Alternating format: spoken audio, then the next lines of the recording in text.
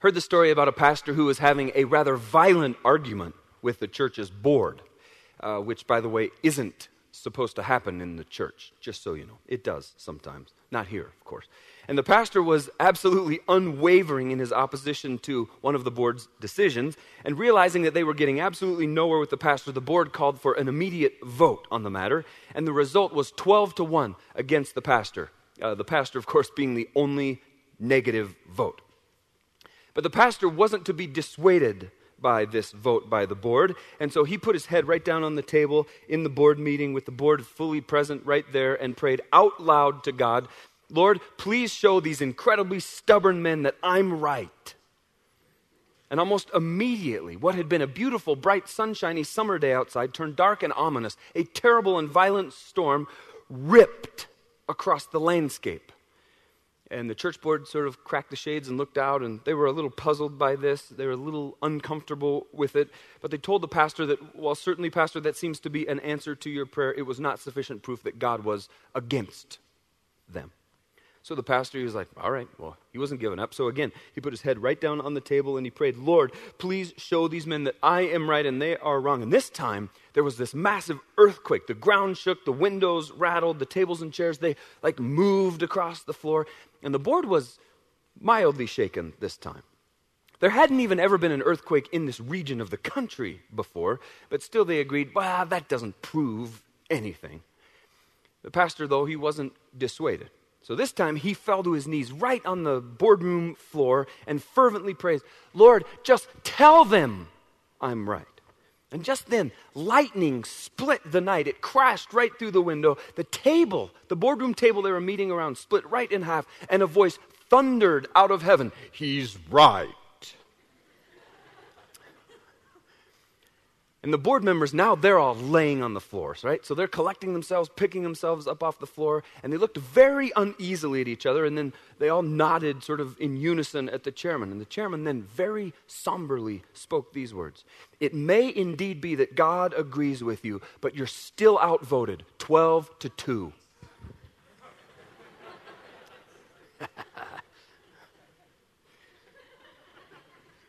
And we're living in a culture and we're living at a time when so much of our ethics and so much of our morality as a culture, as a nation, is based just upon the majority's opinion, isn't it? More than ever, we're living at a point in time when morality is based on what seems right to most people. But I want to show you what the book of Proverbs in God's sacred text says about the way that seems right. Check out Proverbs 14:12. There is a path before each person that what? Seems right. But it ends in death, the Bible says. And today we're going to be picking up and talking about another one of the traits of spiritual championship, and it's this one. Spiritual champions contend that there are indeed moral absolutes. And they're relevant to our lives. And they have dramatic consequences if we compromise them. See, while a very significant number of people in our culture and in our age are buying into this thing that we call relativistic morality, that, by the way, is the view that believes that all morality is relative to your point of view or perspective. Depending on where you're standing, depending on how you're looking in on that scenario, truth and morality is all just relative to your view on the subject. While a significant number of people in our culture are buying into this relativistic morality deal, spiritual champions, which is who we are attempting as a community to become, spiritual champions are very busy swimming upstream, actually contending that morality is not relative, but there is absolute truth, there is absolute morality, and that there are consequences, even very dramatic consequences, if those moral absolutes are violated, if we break them. But I want you to know that in the United States of America today, there are not very many spiritual champions who are contending that morality is not relative and is absolute. A guy named George Barna, who's a fantastic researcher, he did some research all the way back in 2001. So these are somewhat dated statistics, but I guarantee that these stats have not changed, have not gotten better since 2001, and have only trended to the worst. Check this out. Barna in 2001 found this out about adults in America. 75% of all adults in America reject the notion that there are absolute moral truths.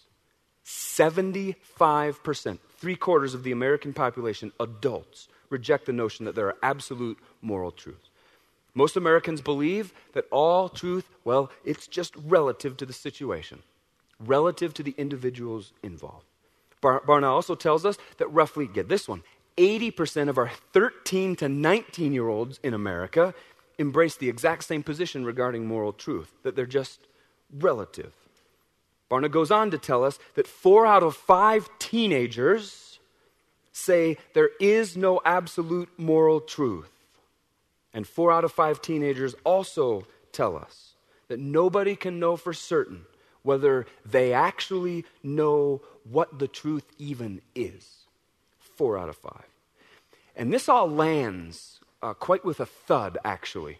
And if you run all of that out over a long period of time, even a short period of time, it lands in a place. And here's where relativistic morality lands us. If there is no absolute truth, then we are forced to accept contradictory or oppositional truths then, right? If there's no absolute truth, we're forced to accept contradictory truths. Here's one example of this. We know, us sitting in this room know, that Jesus claims that he is the singular way to a relationship with God. I am the way, the truth, and the life. No one comes to the Father except through me, Jesus says. That is a very strong and very distinct truth claim. While at the same time, in the face of that truth claim, Islam, over on this hand, claims that Christianity is just false, right? Now, how can both of those truth claims be true? The answer is they can't. They cannot both be true. They can't be true for some and not for others, because they both make claims of exclusivity. See, Jesus never quantified his truth about being the way, the truth, and the life, the only way to God the Father, by saying, I am the way, the truth, and the life for Palestinian Jews and Western Europeans only. He did not say that. He claims to be the only way for everyone, not just certain people based on your perspective, your upbringing, your heritage. You can never have mutually exclusive viewpoints both be true. One must be true, the other must, by virtue of this being true, must be false then. And here's where else this notion that there are no moral absolutes, here's where else it takes us. If there is no absolute moral truth, there is no basis, there is no standard by which we measure morality. There's no standard, there's no yardstick, if you will, by what's right and what's wrong, what's good and what's evil, what we should do and what we shouldn't do. Now, I want you to consider this example with me. I ran across it from one quite famous ethicist. It's a bit absurd, even he admits it, but it's quite illustrative, so bear this out with me. A thief one day is casing a jewelry store. He's scoping it out in preparation for his robbing of it. And so he decides to go into the store during regular business hours to check out as much as he can the alarm system and the locks on the jewelry cases and the layout, how he's going to get in and how he's going to get out. And in the process, it's during business hours, so the store is open. He accidentally sort of stumbles into a discussion with the owner of the jewelry store, a gal whose hobby happens to be philosophy and ethics. The jewelry store owner sort of right out of the box proclaims her belief that truth and morals, well, they're just all relative, she says. So, says the jewelry store owner, everything is relative. That's why I believe all morals are not absolute, that right and wrong is up to the individuals to determine within just the confines, the bounds of society. But there is no absolute right, there is no absolute wrong, she says. The thief ponders that for a moment and says, that is a very interesting perspective. I couldn't agree with you more that there is no absolute right and wrong and that we are entirely free to do, well, just whatever we want to do. And the conversation ends at that point. The thief leaves the store and returns later that very same night, and he breaks into the store. He disables the alarms, he breaks into the jewelry cases. He's in the process of robbing the store blind, when just then, through a side door, enters the jewelry store owner. The thief reaches into his waistband and pulls out a gun and points it in the general direction of said owner. And the owner cannot see the thief's face at this point because, well, he's wearing a ski mask. "Don't shoot me," the jewelry store owner says when she sees the gun. "Please, just take whatever you want and please just leave me alone." "That's exactly what I plan to do," says the thief. "Oh, wait. Just a minute," says the jewelry store owner. "I know you. You're the guy who was in the store earlier today. I recognize your voice." And the thief says, "How very unfortunate for you. Because now you also know what I look like. And because I'm not about to go to jail, I have no choice except but to kill you." "But you can't do that," says the jewelry store owner. "Why not?" "Because it's not right," pleads the very desperate jewelry store owner. "Ah," but the thief says, "didn't you tell me just today that there is no right and there is no wrong?" "Yes, but I did say that, but I have a family, I have children, I have a husband who all need me." "Who cares?" says the thief. "Because there is no right, because there is no wrong, it makes no difference whether or not I kill you. If I let you live, you will turn me in. I'll go to prison. Sorry, can't let that happen." "But it's a crime against society to kill me. Society says murder is wrong." "As you can see," the thief says, "I do not recognize society's claims to impose its morals upon me. It's all relative to your perspective, remember? Please don't shoot me, I beg you. I promise, I swear that I will not tell anyone who you are and what you did. I don't believe you, and I'm not about to take the chance." It's true," she pleads.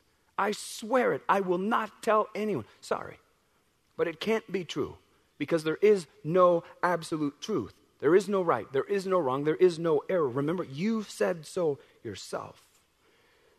If I let you live, you will break your so-called promise because everything, well, is just relative. There's no way that I can trust you. But it's wrong to kill me. It isn't right." The thief replies, "It is neither wrong nor right for me to kill you. Since truth is just relative to the individual, if I kill you, well, that's just my truth. I'm just living out my truth. And it's obvious that if I let you live, I'll go to prison. Sorry, but you've killed yourself." "No, please don't shoot me. I beg you," the store owner says. And I leave it to your imagination to figure out what happens next. Kind of a choose-your-own-adventure illustration of sorts. And in the end, where all of that lands is that if there are really no moral absolutes, if there's no source of absolute truth, if there is no absolute truth itself, then there's no standard whatsoever by which we can judge anything, right? Consider Hitler for just a moment. If there's no standard, if there's no absolute truth, then what's the measuring stick against which we place Hitler's deeds, what he did? What truth claim do we stand on to say that's right, to say it's evil, to say it's wrong? We'd simply say that he was just merely following his truth from his perspective of what truth is.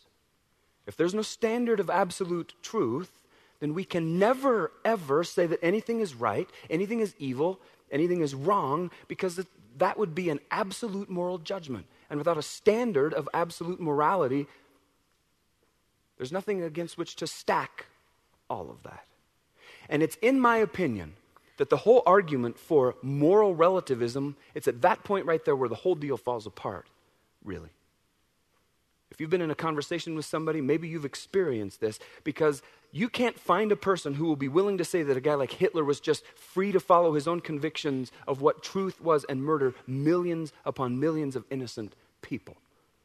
Moral relativism falls apart at that very point right there, in my view.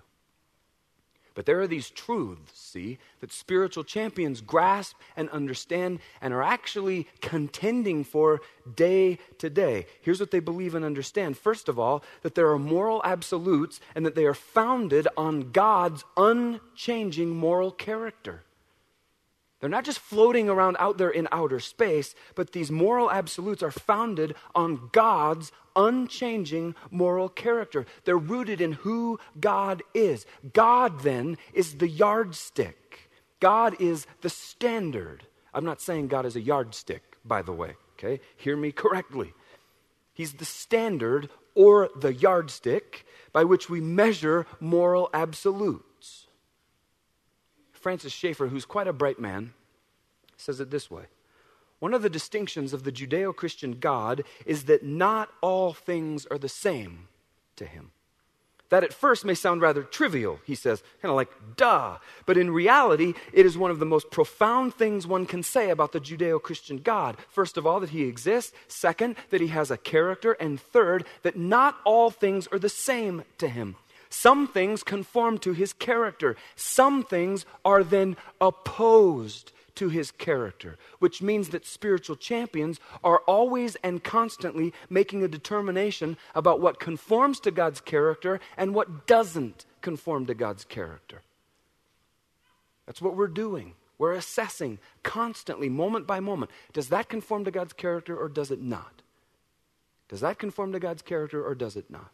And much of the time, that determination is relatively easy and almost instantaneous, because through this very cool thing called general revelation, God has actually written his moral code upon our souls in the form of a conscience.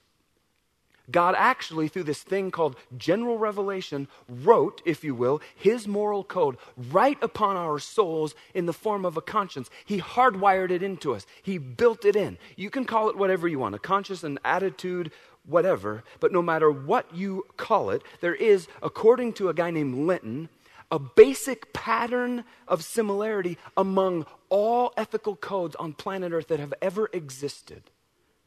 There is a similarity.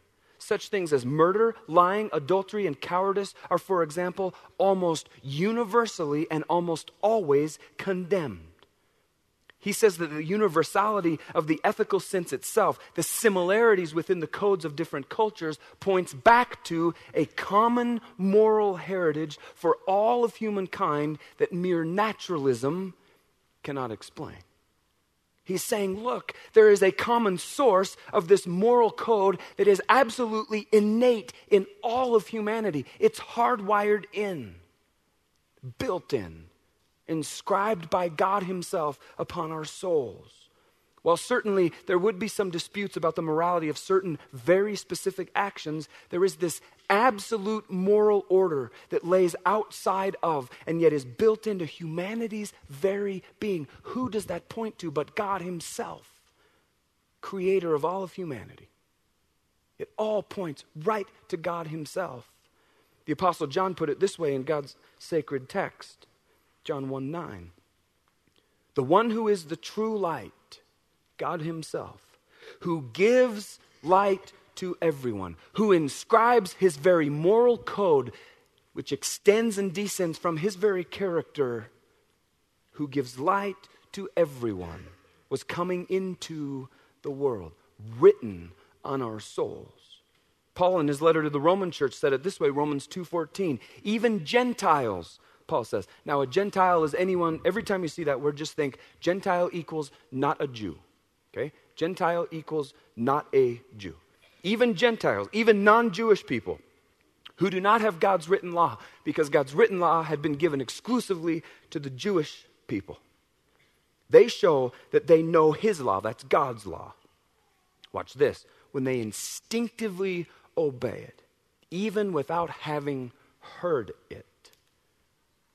God wrote his moral order right on our souls. And the moral order that he wrote on our souls is founded and rooted and descends from the very nature and the very character of God himself. C.S. Lewis, who you've all heard of, says it this way. The moral law, the rule of right and wrong, the law of human nature, whatever you call it, he says, must somehow be a real thing, a thing that is really there, not just made up by ourselves. And yet it is not a fact in the ordinary sense the same way as our actual behavior is a fact. It begins to look as if we shall have to admit that there is more than one kind of reality. That in this particular case, there is something above and beyond the ordinary facts of men's and women's behavior. And yet quite definitely real. Watch this. A real law which none of us made, but which we find pressing in on us. God's very moral code itself, inscribed and written upon our hearts, upon our souls, by way of a conscience, call it. There is indeed, see, an order outside of these empirical five senses that we all possess. And this order, by its very nature, must be treated as an absolute because it is rooted and founded in the absolute character and nature of God. This voice of conscience echoes down the corridors of time, imploring us and inviting us to respect life, to love parents, to love God, to love and serve our neighbor, fellow man. And so there's this general revelation thing going on. This way by which God put his truth written on our souls inside of us. And then God takes it even a step further, which is absolutely fantastic. He writes it on our souls, and then he does this thing that we call special revelation, which is the Bible. Special revelation is the Bible. He's given us through his sacred text the framework on which we can construct and build a completely unambiguous view of morality and ethics. Nothing relative about it. Completely unambiguous.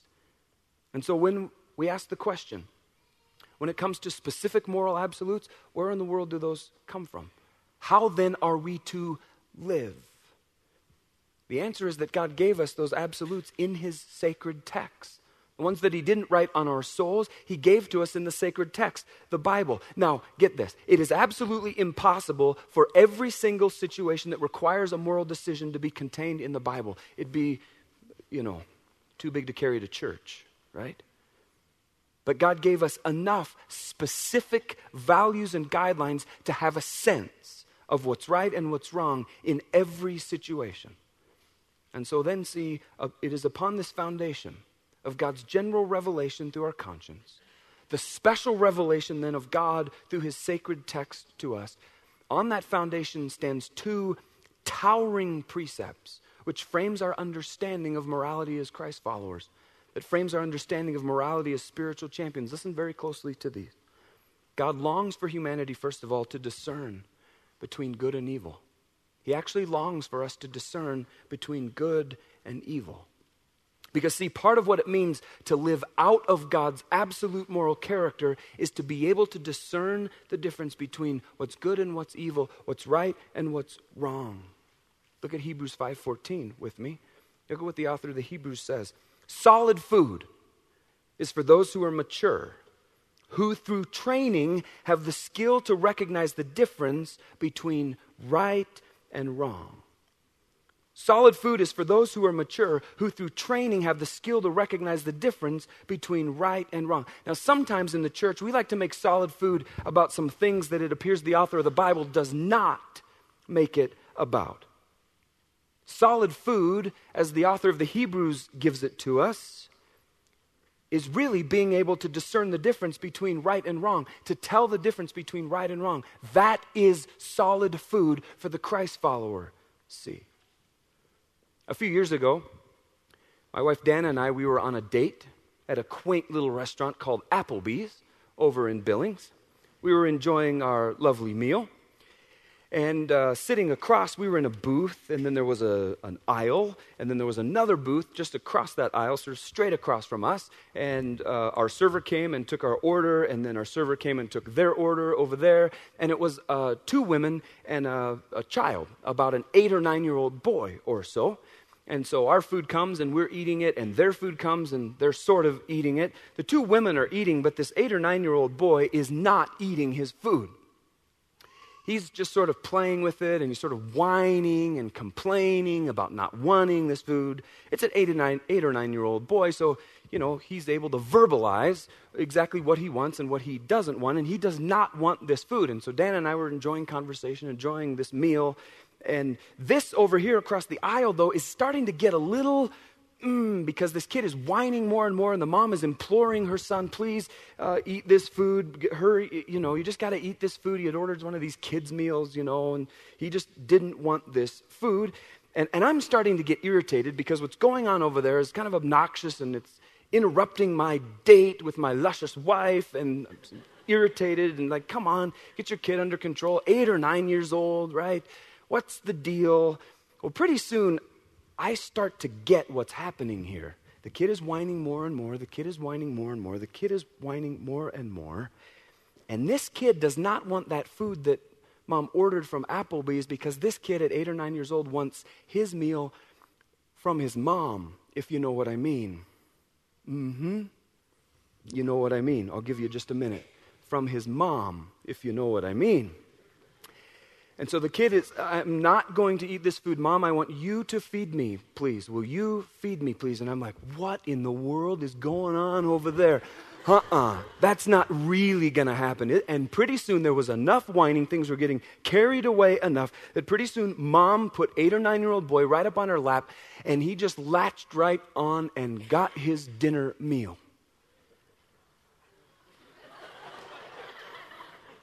Check, please. Right? No. At our house, the way we thought about it was when a kid's old enough to ask for it, it's time to stop it. Right? That's how we thought about it. If that offends you, I'm very sorry.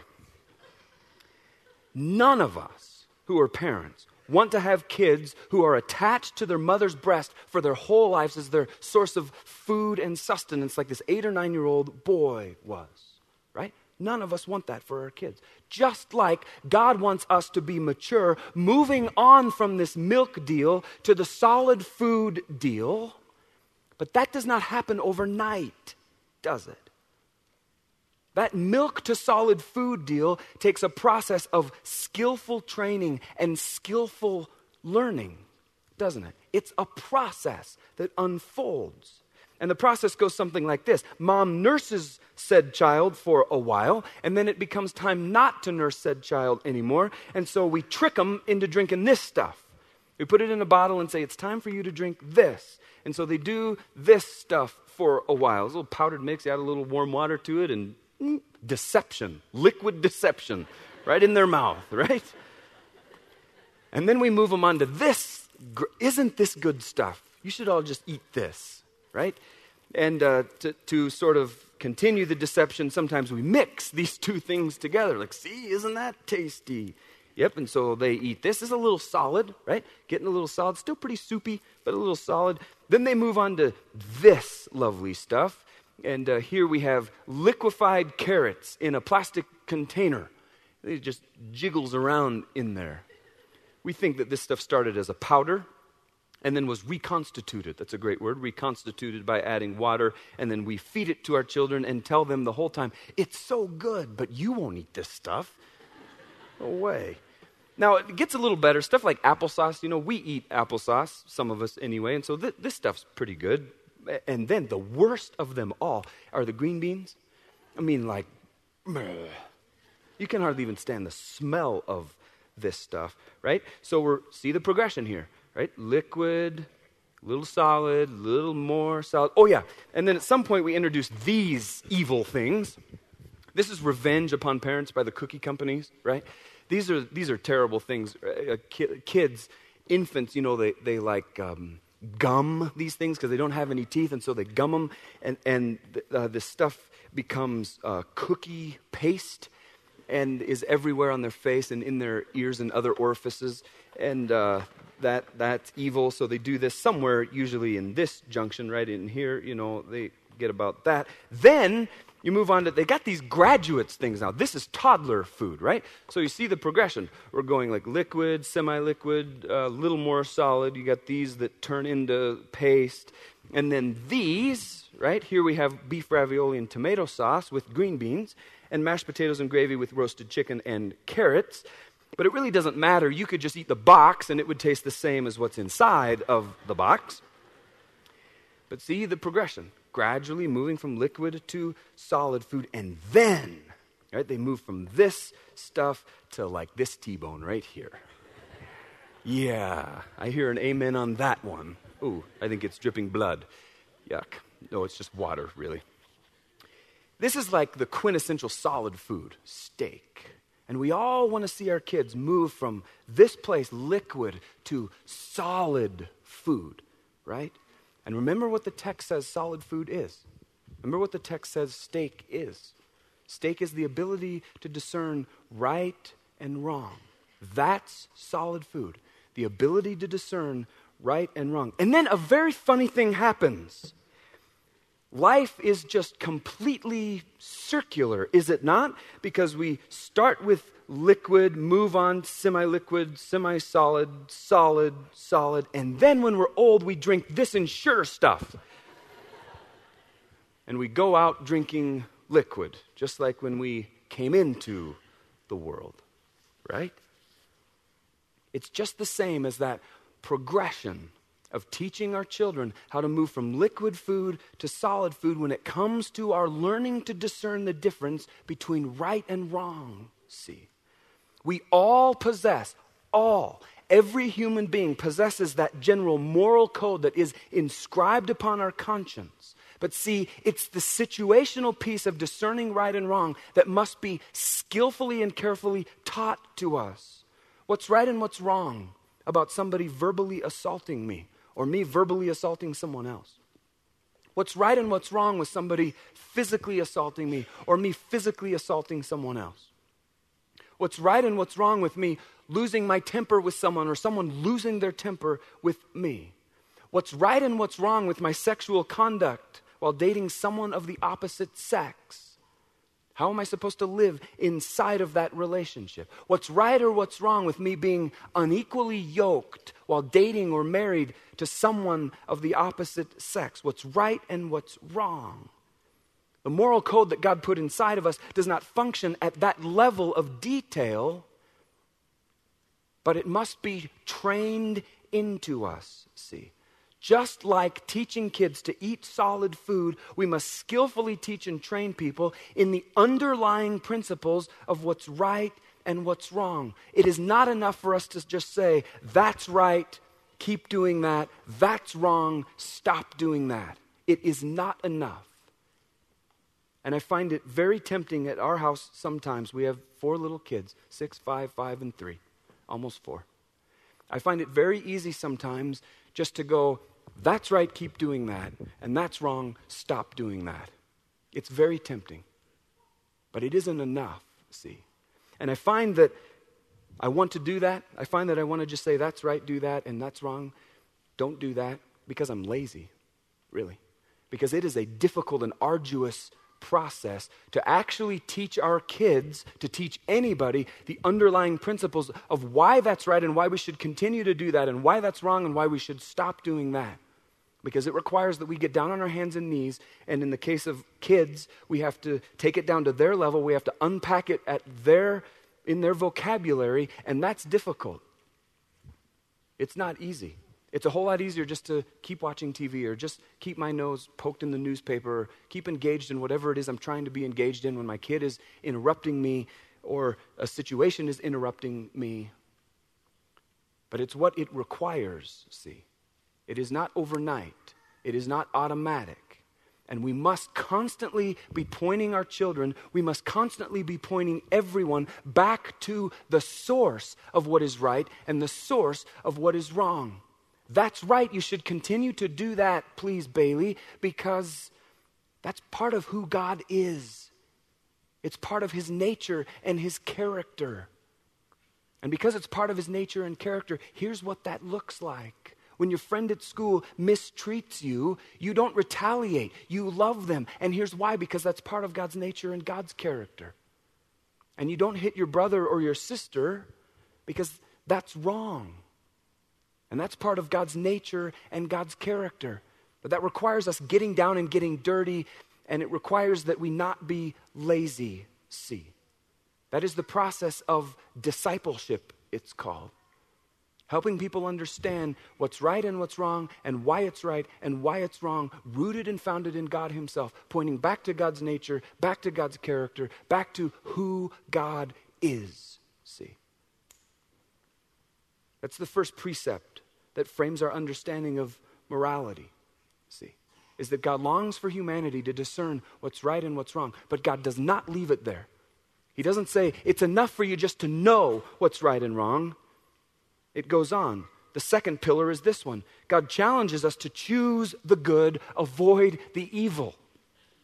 Do what's right, don't do what's wrong. This isn't just an intellectual exercise. This stuff does not just operate at the intellectual level. It must move to action, see. And look at what Romans 12:9 says in this vein. Hate what is wrong, hold tightly to what is good.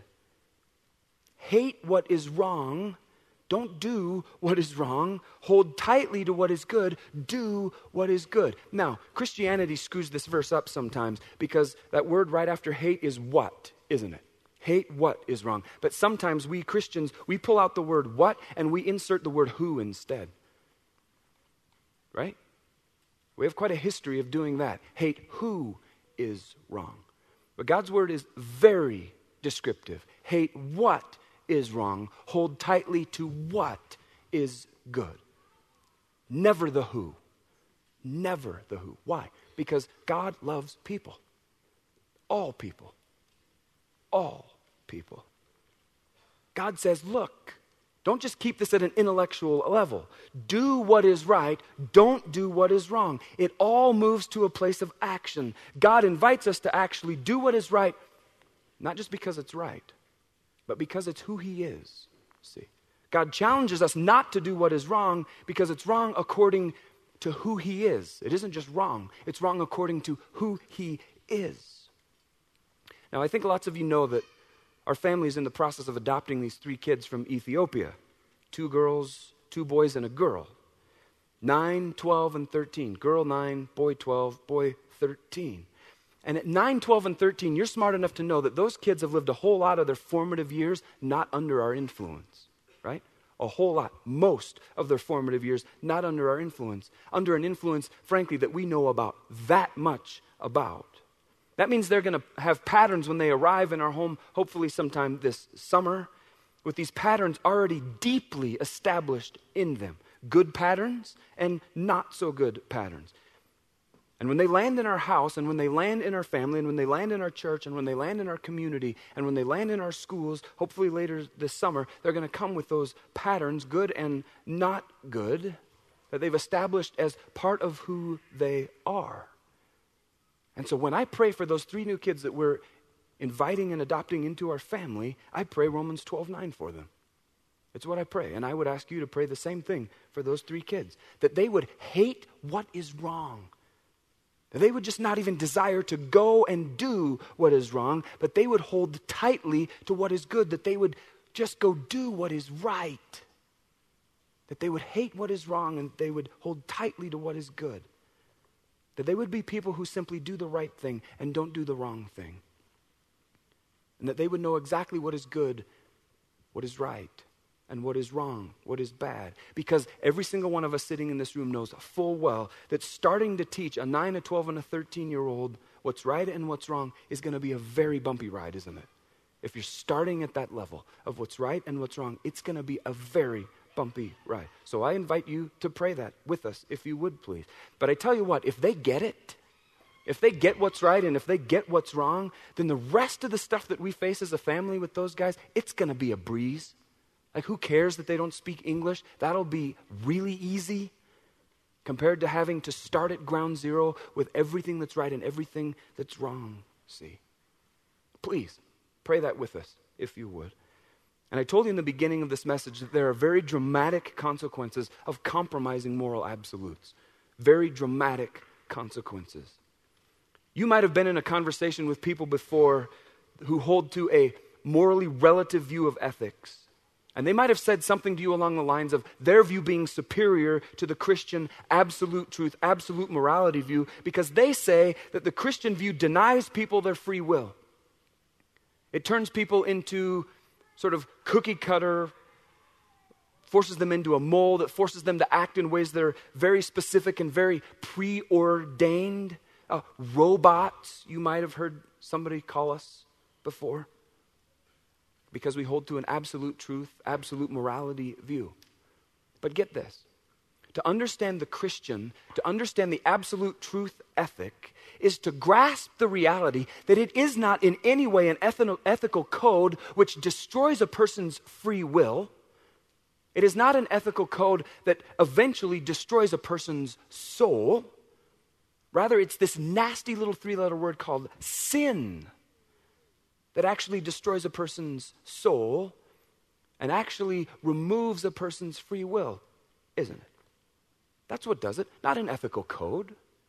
It's sin that destroys our free will.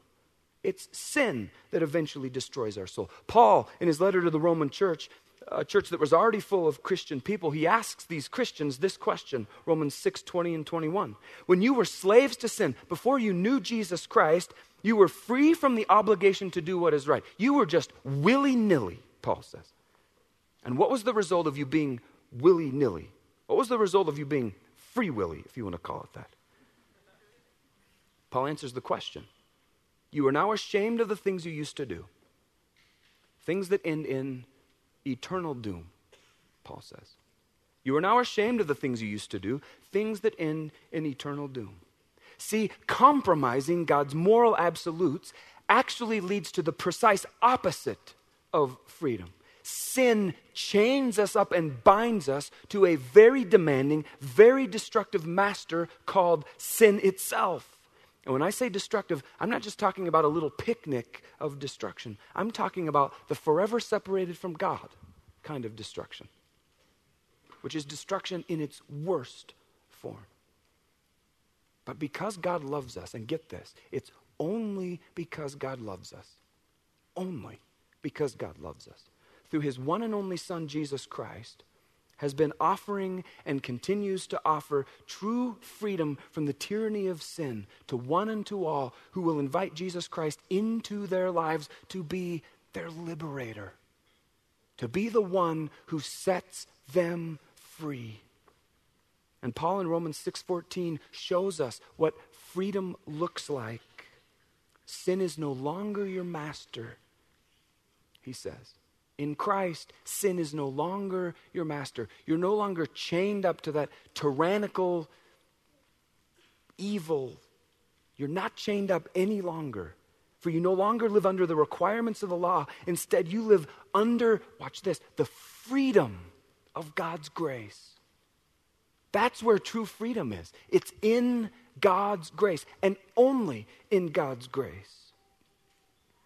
And see, it's when and it's only when that we choose to trust Christ to break these bonds of sin that constrain us, that we become truly freed up to live and to act in harmony with God's will, in harmony with who God is, to actually get the privilege of living the life that God intends us to live in him, the life he's intended for us to live from the very beginning of time.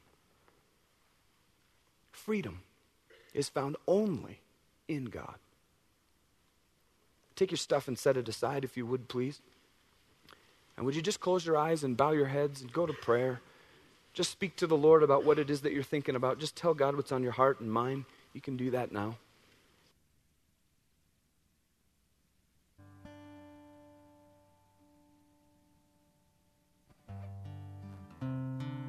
And could I ask you to do me the favor of just keeping your heads bowed and your eyes closed for these next few moments? Just press in with the Lord. Do whatever business you need to do with him. I'm going to offer some things into you and just for your consideration with him. Maybe you're here today and you've been a Christ follower and you've seen God's absolute truth and you've seen God's morality as just a gray, lifeless prison, tying your hands from the things that you'd really rather be doing. But maybe today, God's Holy Spirit has been prompting you to see God's truth through a new lens, to see it the way God really intended it, which is true freedom that's only found in him.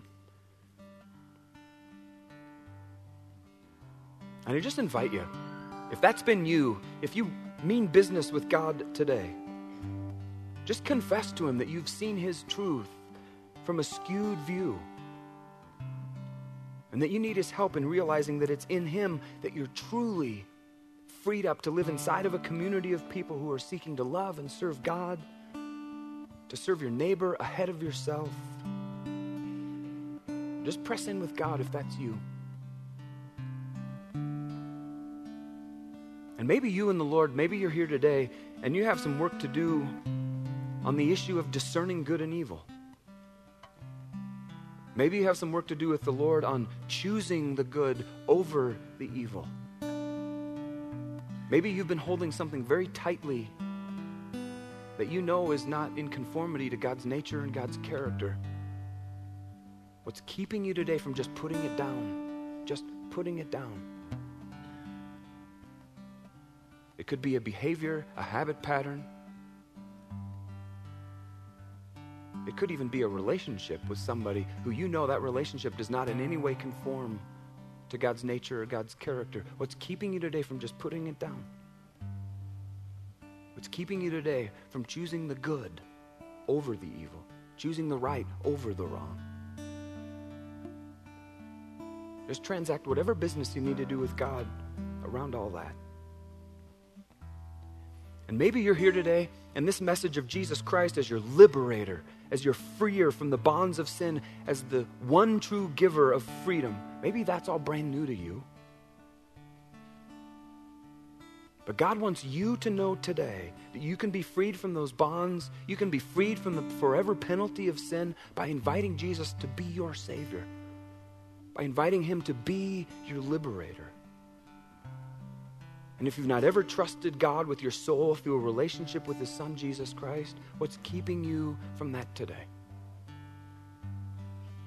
What's keeping you from that today? If that's you, you can move into a relationship with God right now. You can do that by praying along with me right where you're sitting, a prayer that goes like this. God, thank you so much for sending your one and only Son, Jesus Christ, to make a way for me to have a relationship with you. God, I know that I've sinned in ways that I shouldn't have. And today, God, I realize that you are perfect and that you are holy and that it's my sin that separated me from you. It's what I did, God, not you. I moved out on you, God. And I believe with everything in me that Jesus died on the cross to pay the penalty of that sin. And I ask you to please forgive me. Please send Jesus to live inside of me. Today, God, I'm asking you to be my friend, and I'm asking you to change me. I'm asking you to clean my life up, please, God. And if you prayed with me just then, if you invited Jesus to be your liberator, your freer, that's the biggest deal of your whole life. And it's such a big deal that around here we ask people to tell us when they made that decision. And I want you to know that nobody's going to embarrass you. Nobody's looking around this room but me. If you prayed with me just then, would you be so bold as to slip your hand up and make eye contact with me and say, yes, I did it. You right there. Way to go. God's changing you, and you right there. God's changing you right now. Just make sure I catch your eye. And you back there. God's changing you and freeing you. Life is all new for you. Brand new. And you back there, way back there, and both of you right there. God's changing you right now. Are there others?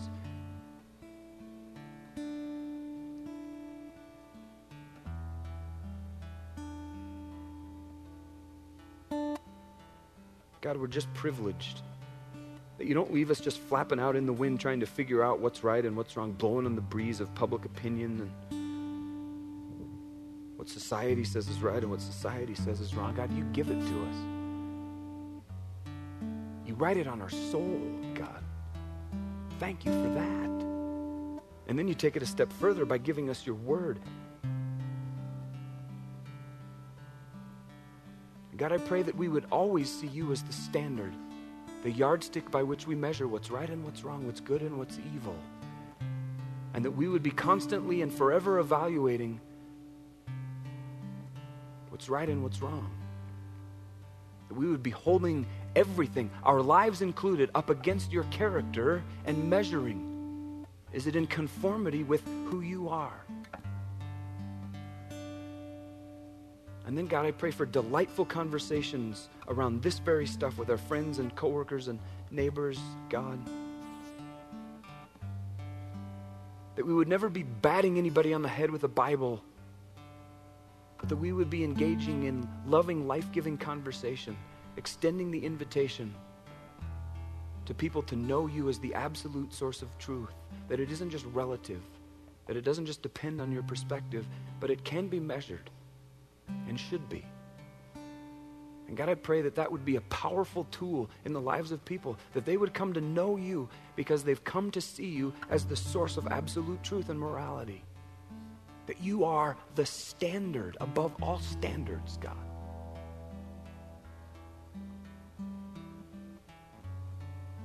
May many people come to know you through those conversations, God. May we be courageous in those. May we be bold in those for you. Bold and life-giving, God. We sure love you. We're sure grateful that you're our standard. We hold our lives up next to you, God. We lay them down as an offering. And we ask you to make us like your Son, Jesus Christ, more and more every day. Shape us, change us, purify us.